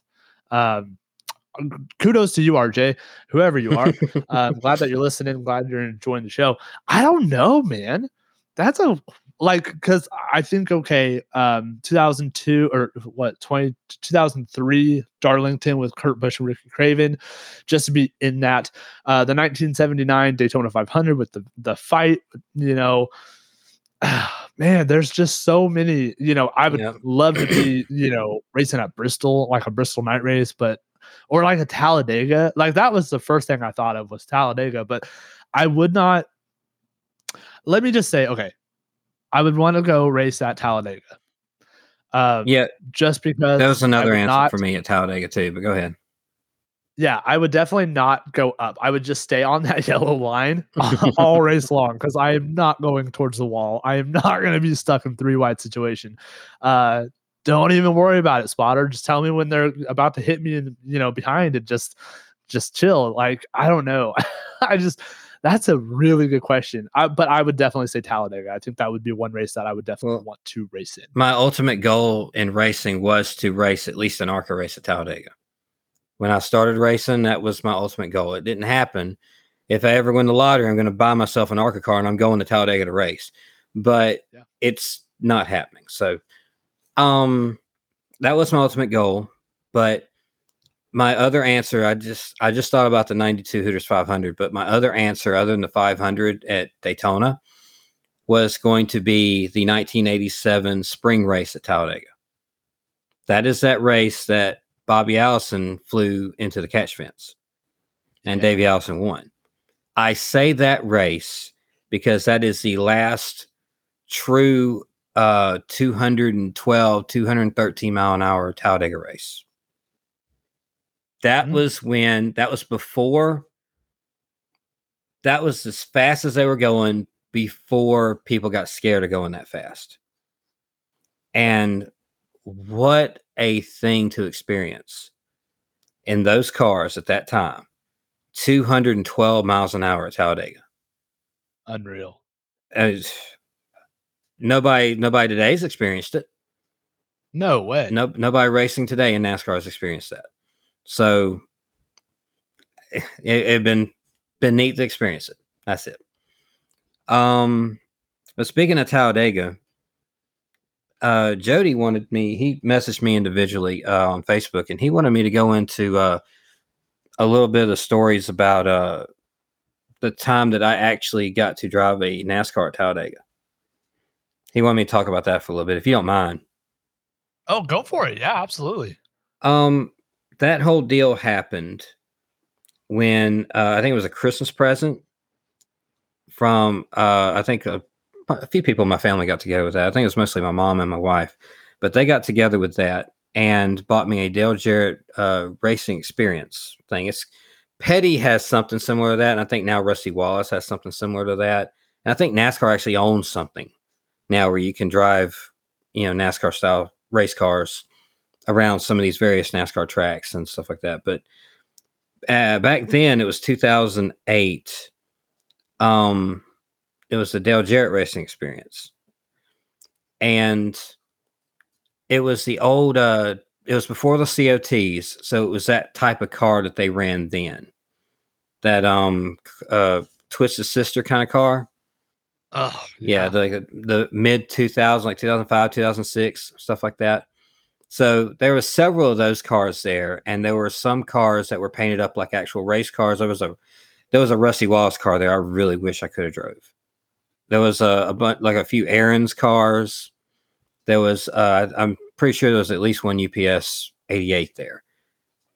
I mean, probably painted just like the one that I saw him win at in his last race. You saw Kurt Busch win his last race. I got to see Dale Jarrett win his last race live. That's awesome. That's really, really cool when you get to see that. And we all knew it was going to be his last race too. You had no idea, but we knew that was going to be his last win because he hadn't won in a long time before that. But we got there, and what's funny is the night before we were going, we went to eat at a Chinese restaurant, and I had a fortune cookie. I popped it up and it said, "You will soon have a four-wheeled adventure." I'll never forget that. I thought that was the funniest thing. But we drove up there. It takes about 4 hours to drive to Talladega from where I live. And it was a really, really cold February morning. And not really hazy, maybe a little bit hazy, but it was just cold. And it's usually not that bad in Alabama in February. Like sometimes it can be, but a lot of times you're looking at 50s and stuff. This was like a 30s cold February here. And it was kind of miserable for the most part, because especially for my family, they had to sit on like top of a stand in the infield to watch me and record me. And they were up there in the wind. I was in a stock car. I didn't care. But so we had we all got fitted for driver's uniforms, which were silver and black. And we went through like you should say like a driver's meeting kind of thing.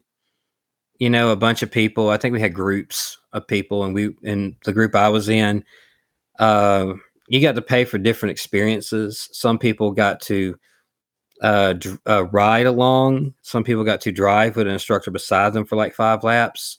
Some people got to be out there for a lot more than that, driving by themselves behind an instructor. You pay for different experiences like that.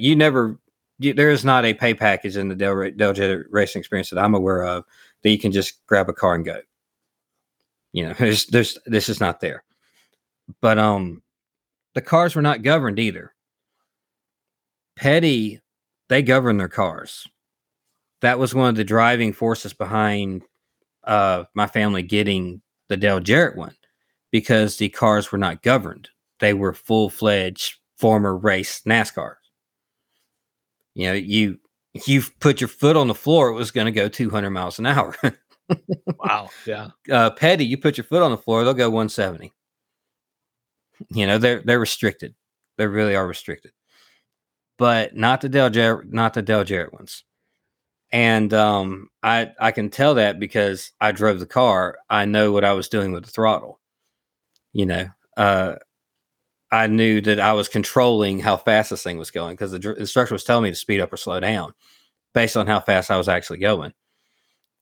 And when we got our driver's meeting done, then it was just kind of waiting on the behind the wall, the pit road. And I'm nervous. I'm not gonna lie. I was absolutely nervous about it.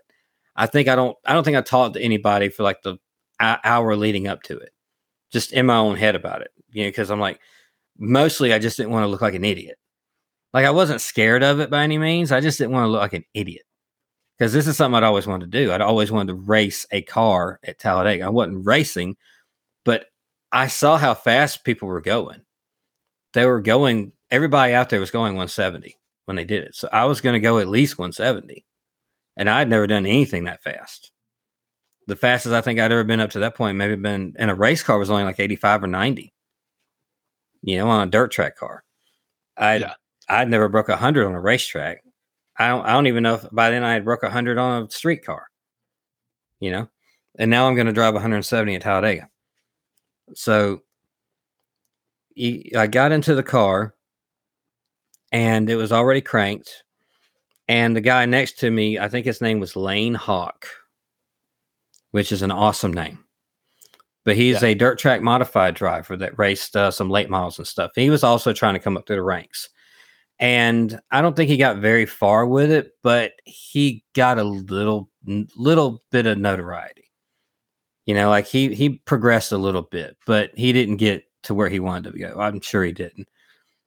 But we got in the car, and he introduced himself to me, and here I am. I'm like all in my own head with it, right? And the whole deal with the car is we are responsible for getting the car up pit road. We're stopped on pit road. So we clutch, shift, all that stuff, and we shift into the next gear. We shift into the next gear. We shifted all the way up to fourth out there on the track. So if you screw up and you kill the car, you're the one that looks like an idiot. You know? So every driver's out there doing their own thing like that. And he's just there basically to instruct me on how he wants me to go about the racetrack. He doesn't have any pedals. He doesn't have a steering wheel. He's just there as support, basically, you know, giving me direction. But they told us in the meeting to stay. Talladega has these white marks all the way around the racetrack, signifying lanes. They really don't use them for lanes, but they're lanes on the track. You have a full inside lane, you have 2 lanes in the middle, and you have a full outside lane designated by white stripes. They told us to stay off the bottom lane. So run 1 lane up, but stay off the top lane. So run 1 lane down. So there's 2 lanes right there in the middle, and the corners go to the bottom of the second lane, and on the straightaway go to the top of the third lane. So you're bumping between those 2 lanes and the corners and all that. So you're not just running 1 lane through the corners. You're actually kind of arcing the corner a little bit and then coming back out towards the wall on the straightaway. And you're doing that through tri-oval too. And the experience of it is something else, because when we started going, I didn't feel the speed necessarily, because it's Talladega, and all those drivers can say, well, a trained monkey can drive a car by itself at Talladega. You know, it's all up to the car whether or not it's going to go fast enough. There's not much the driver can do. You know, it's boring. They say qualifying at Talladega is boring because all you're doing is holding the throttle down and you're just hitting your line because there's nothing to it. But I didn't feel the speed until I got to the corner of it. Even at 170, I think I got 172 or 173.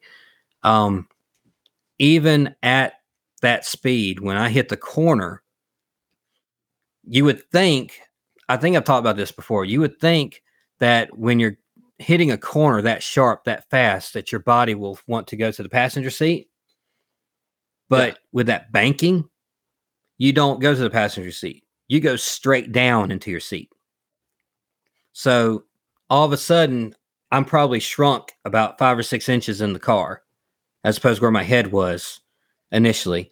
And I'm, it's got that, I guess it had power steering back then. They didn't have rack and pinion, but I feel the track and all the grip that the car has, in the corner. And when you go on the straightaway, you move it back up to the top lane and you can sit up, relax your hands a little bit, because here you go. You're about to go back in the next corner and then you grip it and the whole wheel shaking as you're going. It's a heck of an experience. The whole time you're doing that, you're being planted in the seat too. And I can imagine it's even more than that when these guys are going 190, 195. And now all of a sudden they got 3 cars around them in all directions. Oh. I can't imagine that. That must be a heck of an experience. But I got to do 4 laps at speed like that. And when we crossed the start finish on the last one, he reached over and flipped the car off. Or I think he popped it out of gear is what he did. And we were just idle, like they used to do in qualifying, where they would just shut the car off and just have it coast all the way back to the pit. So that's what we did. We just coasted all the way back to the pit. But now I can hear him talking. And we're on the back straightaway. You can actually hear it. There's a VHS too of when we did this. I have it somewhere. But now we're talking. I'm talking now because it's all over now. Now I'm talkative. There's adrenaline's there. And the dude, Lane, he's like, man, I'm ready to go some more. That was really good. You actually had good car control. Like you had smooth steering. We don't get that often out here. And I was like, oh, I race. I actually do race. I hope I was trying to do it that way. I was trying not to be all over the place. I wanted to at least look like I knew what I was doing. It's like, well, you could tell you knew what you were doing. I wish we could go more, but we can't. That kind of thing. I don't know if he was just being facetious or something. I like to think I actually was smooth because I felt like I was being smooth. I didn't feel like I put him in any danger whatsoever because I know. Can you imagine being an instructor? Oh no, because he's on the passenger side.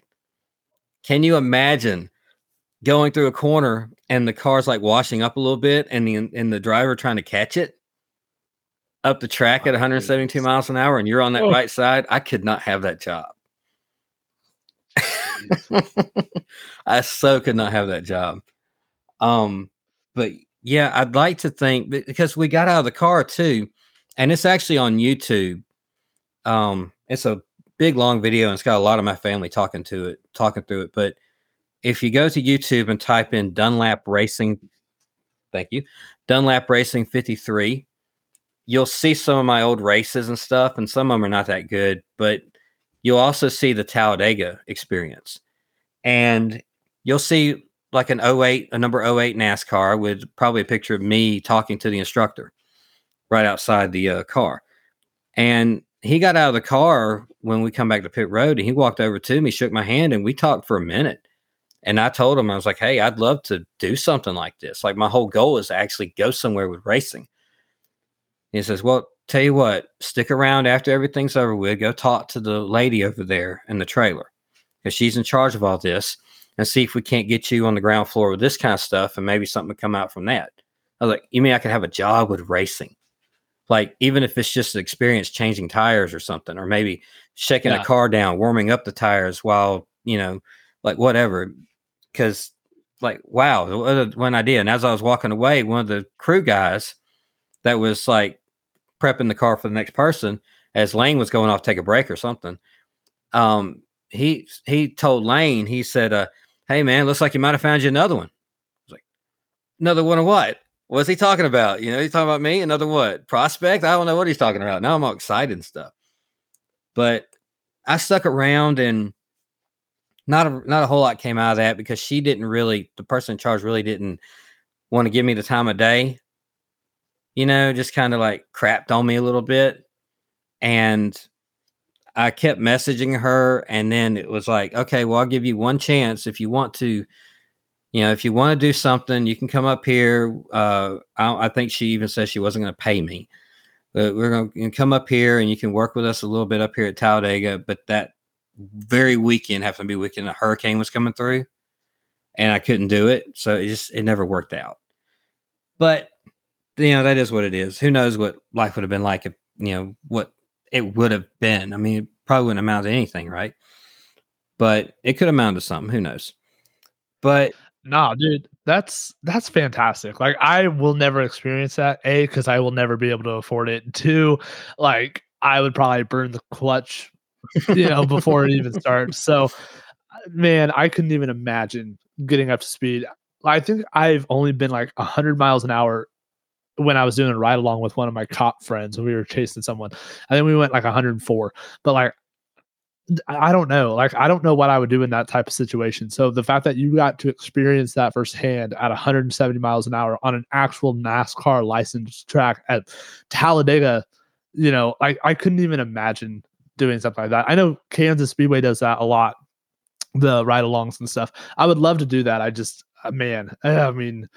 That's wild. I'm super happy for you. That video is, like I said, it is on YouTube. If anybody does want to see, it's like an 8-minute long video because it's got my whole run in there taken from the infield from a camera in 2008. So, it's not 4K full 1080p HD or nothing like that. It is what it is for 2008. But it also has a very young and fat me on there talking. But, that is what it is, I guess. But if anybody does want to see that video, it is at Dunlap Racing 53 on YouTube. That is the account name. And scroll through the videos and you'll find that one. It's the only one that's got a picture of a NASCAR by it. So, if anybody does want to check that out, that'd be cool. It was a really, really cool experience. It's actually not as expensive as you think it would be. It's expensive for the amount of time you actually put out there, but that's all of racing. I thought about it the other day, like, man, we buy this car, like we bought our Stinger car for $2,500. Okay. We paid this dude like $500 a month for 5 months during the off season, and we got the car, and we went out there and we got the tires we liked. We got some of my racing equipment we liked. You talk about the helmet. You talk about the suit. We didn't even have to do any crazy upgrades or anything like that. It was a stock car. You pay your pit pass entrance and all that, and you pay all this money, you pay all this time in. You go out there and you practice for 5 laps, and then they throw the caution. Okay, now you come in and you change something.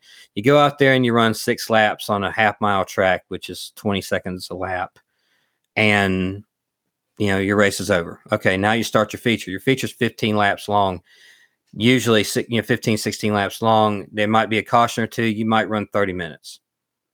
Your grand total of time on that track, 30 minutes is like a long time on the track for a feature team. Right, yeah. Because they usually want you off the track in 30 minutes. Like, they will shorten your race if it takes 30 minutes to complete it. Like, they'll say, okay, you only completed 8 laps because now you guys can drive 30 minutes, white flag next time by. They do that on short tracks. Yeah. So your grand total of time out there on the track on a long night might be 40 minutes tops. It usually runs you about 25 minutes total.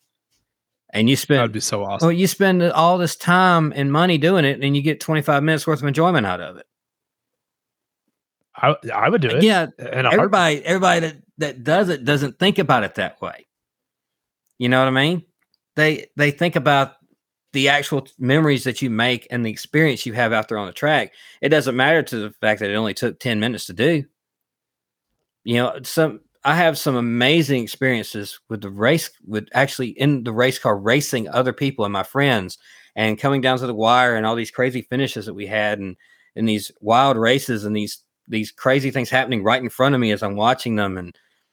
And I don't think about the fact that whole experience right there, that whole time in that car only took like 8 minutes, 10 minutes. Yeah. One of my favorite races ever probably took 3 minutes tops to do, because it was like a 6 or 8 lap heat race. And that's actually on my YouTube channel too, Dunlap Racing 53. where it come down to the wire, me and my friend in a silver car. And we raced side by side. He almost had me at the line. He was right beside me coming to the start finish line. And I beat him by a nose, just barely beat him. And man, that was one of my favorite races because it was just me and him. We pulled away from everybody. Nobody was involved with it whatsoever. I was racing him clean. He was racing me clean. I didn't have to worry about him touching me at all. And he didn't have to worry about me touching him at all. You know, we had that much respect for each other. We knew how we raced each other. And for those 3 minutes, that was the most fun I've had on the racetrack. But it was only 3 minutes. Right. You know, so if you take that into account, what you're doing, like I think that whole experience cost them $500 or $600. And if you take that whole account to experience, like you're running 5 laps at 172 miles an hour in a stock car, NASCAR stock car, and a thing that's like run by Dale Jarrett, you know, maybe not him personally, but like it's got his branding on it. That's pretty neat, you know, and probably worth the money if you really break it down like that. So, yeah. But anyway, I know I went really long. My throat is so dry I can barely speak as it is. Let's get some of this watered down coffee. For anybody that is really wanting to watch that Talladega video of sodas, if you go to YouTube and type it, if you're doing it on your phone, go to YouTube, Dunlap Racing 53. It'll pop up at his channel. You obviously click it. It'll automatically put you on the home. So you need the video that you're looking for the Talladega is not going to be under the home. It's going to be under videos. And then scroll down and you're looking for the one that says Kevin Dunlap Talladega Experience. That's it. There's a picture of a 08 NASCAR with me and a guy talking beside it, I think. Or maybe me getting out of it. I don't know if it's either me getting out of it or me talking to the guy, but that's the thumbnail on it. Yeah, I will be definitely watching that video as soon as we get done here. Before we go really fast, that was an awesome segment there, dude. I love listening to that stuff. I would love to do that one day. Maybe. I don't think it'll ever happen, but man, that would be really cool. For everyone listening, so this coming weekend, I guess, we are racing the first race of the NASCAR playoffs, Darlington. Soda, really fast. I know we still got a little bit of Bray Wyatt talk to do really fast, but super fast. What can the listeners expect watching Darlington this weekend? I think you'll expect the people that you think are going to run up front to actually run up front this week. Yes. You know what I mean? Like now it's getting to where you kind of hate to say it specifically like that because of who won last year, but now it's getting to the point where you got to put up or shut up. Yeah. And you better come out the gate strong. And we know Kyle Busch, he came out the gate strong last year in this race, but he didn't finish it strong.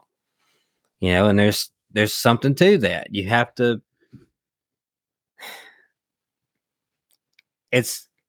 honestly, I don't know.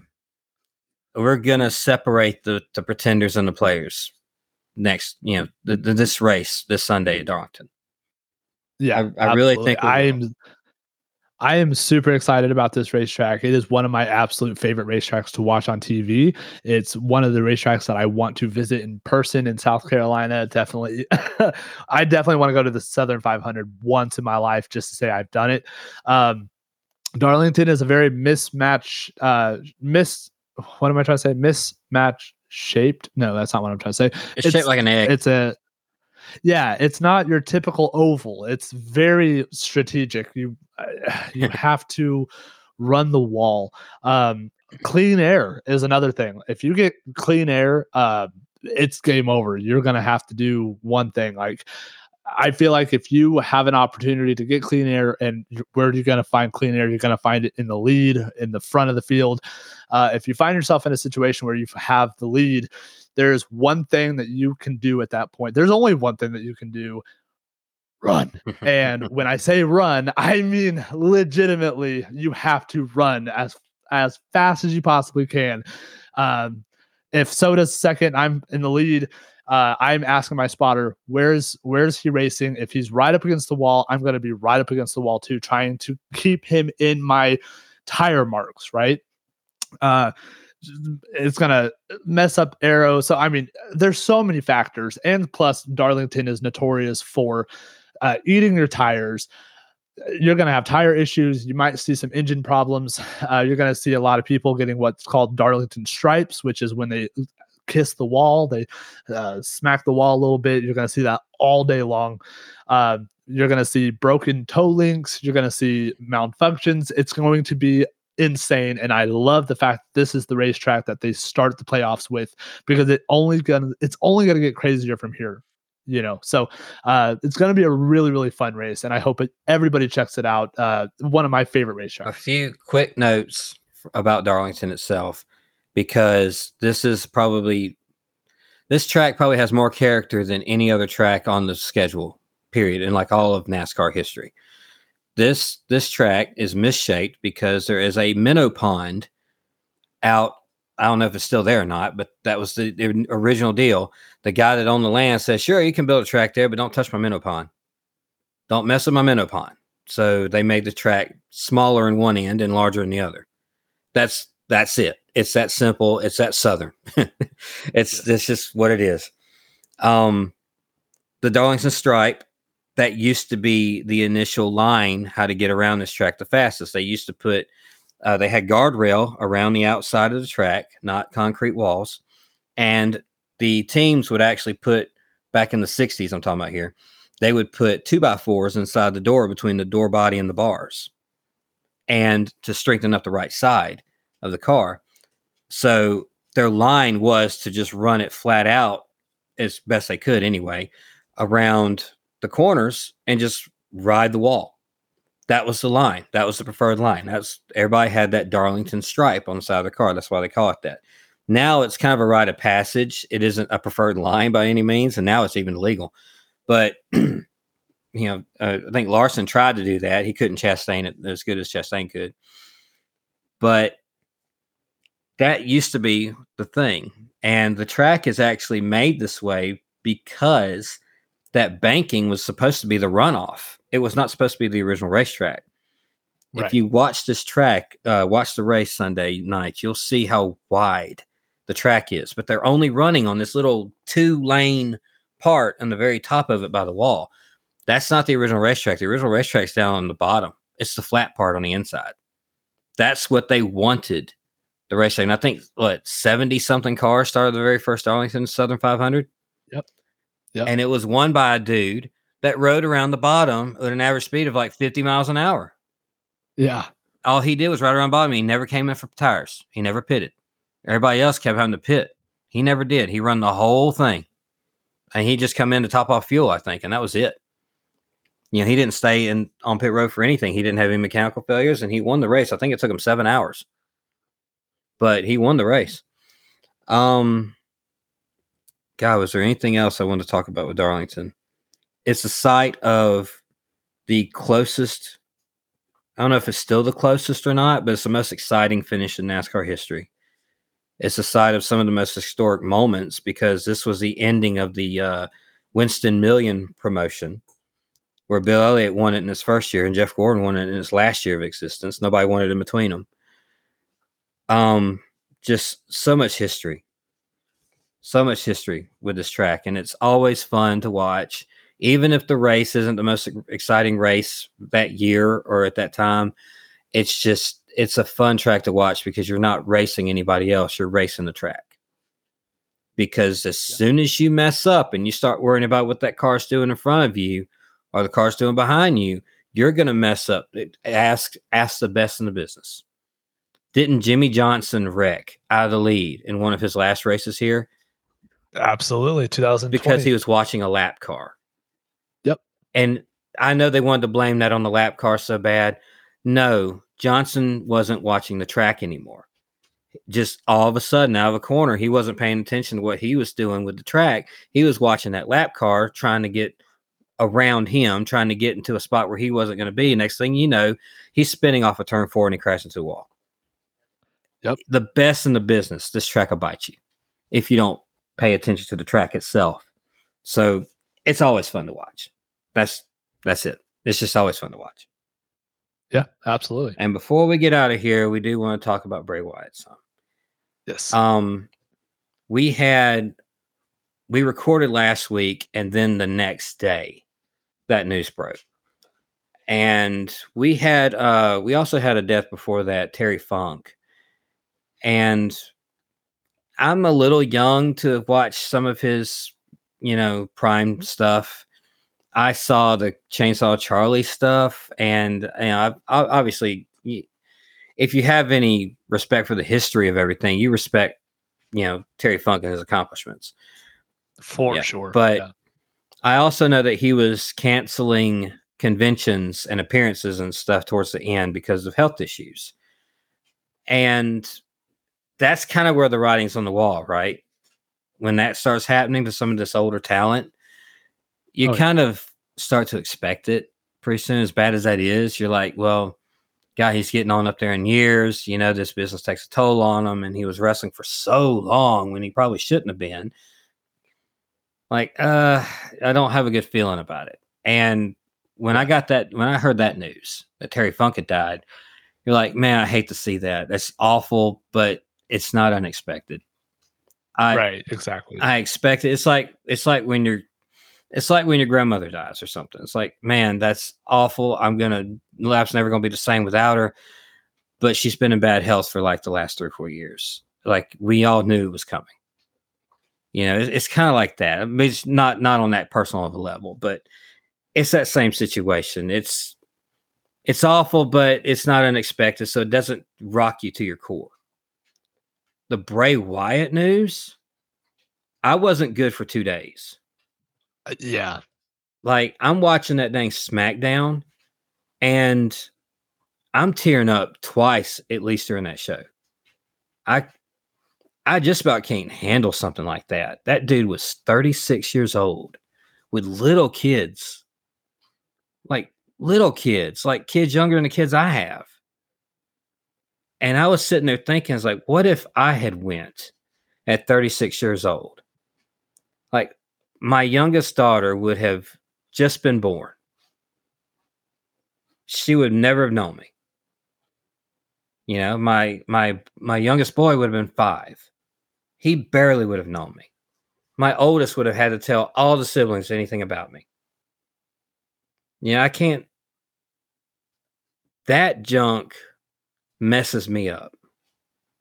And that messes me up more than the fact that it's a wrestler that I liked and I was able to meet one day. And, we enjoyed moments like that at WrestleMania, watching him face John Cena. And then he was out there. We were at the WrestleMania with my kids. And he was in that battle royal where he helped Matt Hardy win. It goes beyond that kind of stuff. Like, that's sad.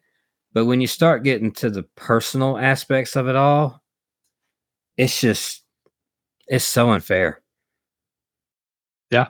It's so wild. Like, you're kind of reflect on Terry Funk. Obviously, if you were too young, I was beyond too young.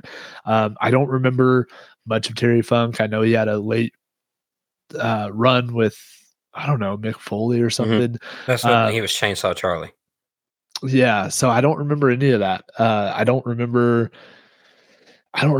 much at all from Terry Funk. But when I heard about the Terry Funk situation or the tragedy, I was like, oh man, that's tough. Because like, even though I don't know a Terry Funk match right off the top of my head, like, I know who the name Terry Funk. Like, I know what he was known for and the unbelievable abuse to his body that he provided for years of entertainment just for us strangers. Like, it's wild. The Bray Wyatt thing, obviously, much different. I remember I was literally laying in bed after I just got home from work, and I was just kind of taking a second just to kind of like decompress. And I was laying in bed, and I actually opened Facebook, and I saw Billy, who is in the Marbles Fantasy Cup participant, and Ryan, Facebook status is right there, right, one on top of the other, and it's both said R.I.P. Bray Wyatt, and I was like, what? And I immediately went to like X or whatever you want to call it now, and I mean, it had to have happened like just mere minutes, because I didn't see anything about Bray Wyatt's passing at all. So I went to Google and I typed in Bray Wyatt's death, or whatever, and nothing popped up, like nothing populated. And I remember like obviously I remember because it was just last week, I commented on Ryan's post. I was like, what are you talking about? And he's like, Triple H's Twitter or tweet, and I was like, what? So I immediately went over there, and I think it was like, I don't know, like 5 minutes or 4 minutes after he posted it, and I was like, whoa. And like I just started seeing everything. I wasn't like, I'm not gonna sit here and lie to you, I wasn't like a huge massive Bray Wyatt fan, but like oh my god, it took my breath away, and I was like, what on earth? And Jessica came out of the bathroom, and I was like, she was like, immediately she was like, are you all right? And I was like, Bray Wyatt died. And she's like, are you kidding me? And I was like, no. And I immediately ran to my closet that I have my action figures on, and I was like, because I'm not sure if she knows who that is. So I grabbed the Fiend Ultimate Edition action figure, and I was like, this guy. And she's like, no, I know who Bray Wyatt. I know who that is. I know who Bray Wyatt is. She's like, why? And whatever. And I was like, man, that's so weird. And like, it took me a minute. Like, I mean, the whole next day, the whole, like the rest of the week, it was just weird. And it was like hard, and I don't know. It was harder when every time you went on social media, you saw like more and more and more tributes. Like even today, like you still see people talking about it, and it's just a good thought that like people are still talking about how good of a person he was. One thing that the reason like I feel like it took me out, kind of took me out for a few minutes, was that 3,499 days ago, it was February 1st, 2014, 7 days before my 20th birthday. I went to my very first WWE event in Wichita, Kansas, and it was a live event. So like nobody knew the match, the matches. Nobody knew what the card was. Nobody knew who was going to be there. We knew that CM Punk was going to be there, but this is just days prior to him walking out of WWE. And the show started with Seth Rollins and The Shield coming down from the audience and announcing that you have until the second match of the night to get your full refund, because CM Punk wasn't going to be there. And it was a lot of, I remember the event amazingly, because I was so in awe at this, and like some up and comers like Big E Langston performed there. Alexander Rusev was there. Like nobody even knew who he was at that moment. I don't think he even debuted on WWE yet. But the main event was, well, I guess like we didn't know anything about the night, but when you walked into the arena, you saw this ominous steel cage above the ring, and oh my gosh, like I was so excited. Like it was unreal. I was like, man, my first event and it's a steel cage is up there. Like, wow, this is so wild. And they announced that the main event was Daniel Bryan versus Bray Wyatt in a steel cage. And the whole night I was on cloud nine. And when it came to the main event, Bray Wyatt's music hit, and it was I don't know how to explain it. It was for my first event, ever being in that situation. And it's like, you just see like the music hits, and it's just the entire feeling, the entire vibe of everyone changed. Everybody was, oh yeah, this is awesome, and then it like just his music. That was probably before they were even bringing out their phones, because they didn't do that after WrestleMania 30. Oh, no, they did. They did? Everybody got out their phones. And like I remember like just the feeling of complete ecstasy almost, like a completely like all as close to an outer body experience as I have ever gotten to, like just looking in the moment, like looking around and seeing all these little, what you would call fireflies, and just seeing the lantern and the slow walk and this, just the performance that he did. He obviously did the spider walk. He just did everything, and he obviously lost that match, but I remember like it was just unreal, completely unreal. So, oh man, it's just, that's so wild. And I think Scott Toon says it all the time: go out and meet your heroes. Thankfully, I've been able to meet Kyle Busch once, and I actually raced against, not me personally, but like, I was on a race team that raced against him 2 race cars down last December. Man, like I can't echo that enough. Like go meet your heroes if you have an opportunity to. Gosh, man, like it's just a simple reminder of how valuable life really can be. And I truly hope that, for all of us, if we follow the buzzard, sorry, not follow the buzzard, like if we follow the fireflies, I hope it leads us to Bray. For sure. The entrance you're talking about, that's, as far as live goes, that's probably my favorite memory I have with Bray. Is because I was at WrestleMania 30, and that when he fought John Cena, but the entrance he had was by far the best entrance of the night, and probably one of the best entrances in all of WrestleMania history, if I'm being honest. He had that, because they were in New Orleans, he had the band, and they were all dressed in masks and all this kind of stuff, and they played him live to the ring. Just, man, the vibe, like you said, it's just so, it was so different. And man, he was so over in New Orleans. That was when people started singing, was our trip to New Orleans. And Raw the next night when he was in an opening tag match. That's when everybody started singing. And like maybe a less than a month after that, they started doing the Firefly thing, because they weren't doing that yet at WrestleMania 30. But yeah, to know that I was a part of the crowd that started the whole World in His Hands sing-along thing, there's a lot. Looking back at it now, there's a lot going on that trip between Ultimate Warrior and Daniel Bryan's win and Bray Wyatt and all that, as far as like his character really turning the corner. There was a lot going on at WrestleMania 30 that, and not even to mention the Undertaker thing, that you have to go back and really appreciate with that whole weekend. But yeah, that's probably my favorite memory. I was thinking maybe the Daniel Bryan Cage thing, where Daniel Bryan turned on him, or turned on the Wyatt family, and that's a really good TV moment.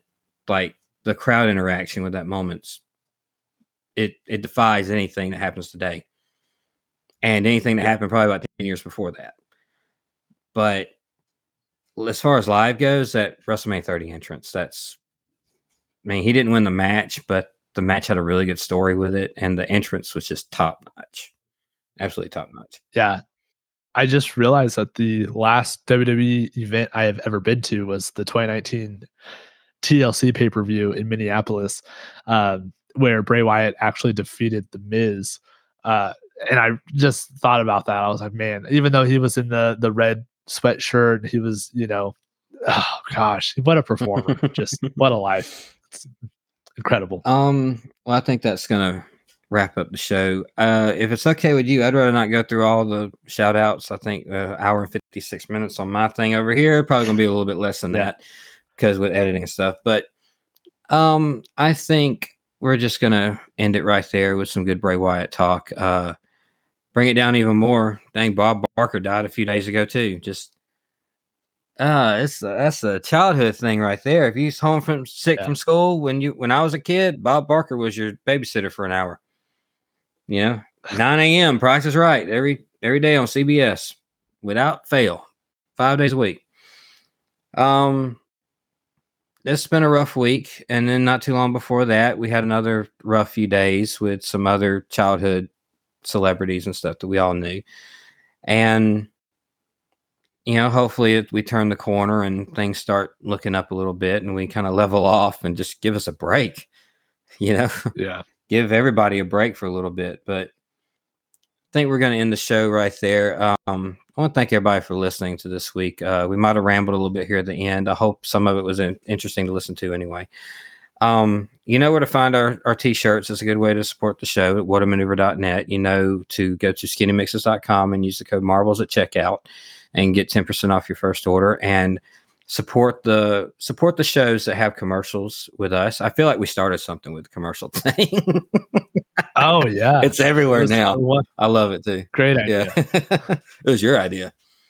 It was, yeah. But yeah, I think we started something, and you know what? That's cool. Everybody supporting each other. That's really cool. And if you didn't hear the commercials, just we have so many podcast friends. It's always fun to listen to Fully Posable and TV Toycast and Big_Bane's music, always excellent. Jason Wolf's Chop Shop, all that. Stolen Gimmicks. Yeah, like I said, with the commercials, we had Tales and Three Brews and Chair Shot. And they told you all about their stuff. So I hope you listen to the commercials too. Good friends of those. Everybody's good friends. And it was good hearing Doing the Favor back with Three Brews this week. Yeah. Kind of bummed that his FanDuel isn't going, but I understand it. Let's put everybody into a different one, and we're all just going to work with the Three Brews FanDuel. I get that. No issues with that. And looking forward to a bunch of fantasy programs. I know Stolen Gimmicks has got their fantasy football program. It's filled up, and we're part of that. And I got to teach you about football now. Yeah, you do. I need help. You got to come up with a team name, dude. Oh man, I've been trying so hard. I am the Texan Tornadoes. I think that's a good wrestling NFL themed team.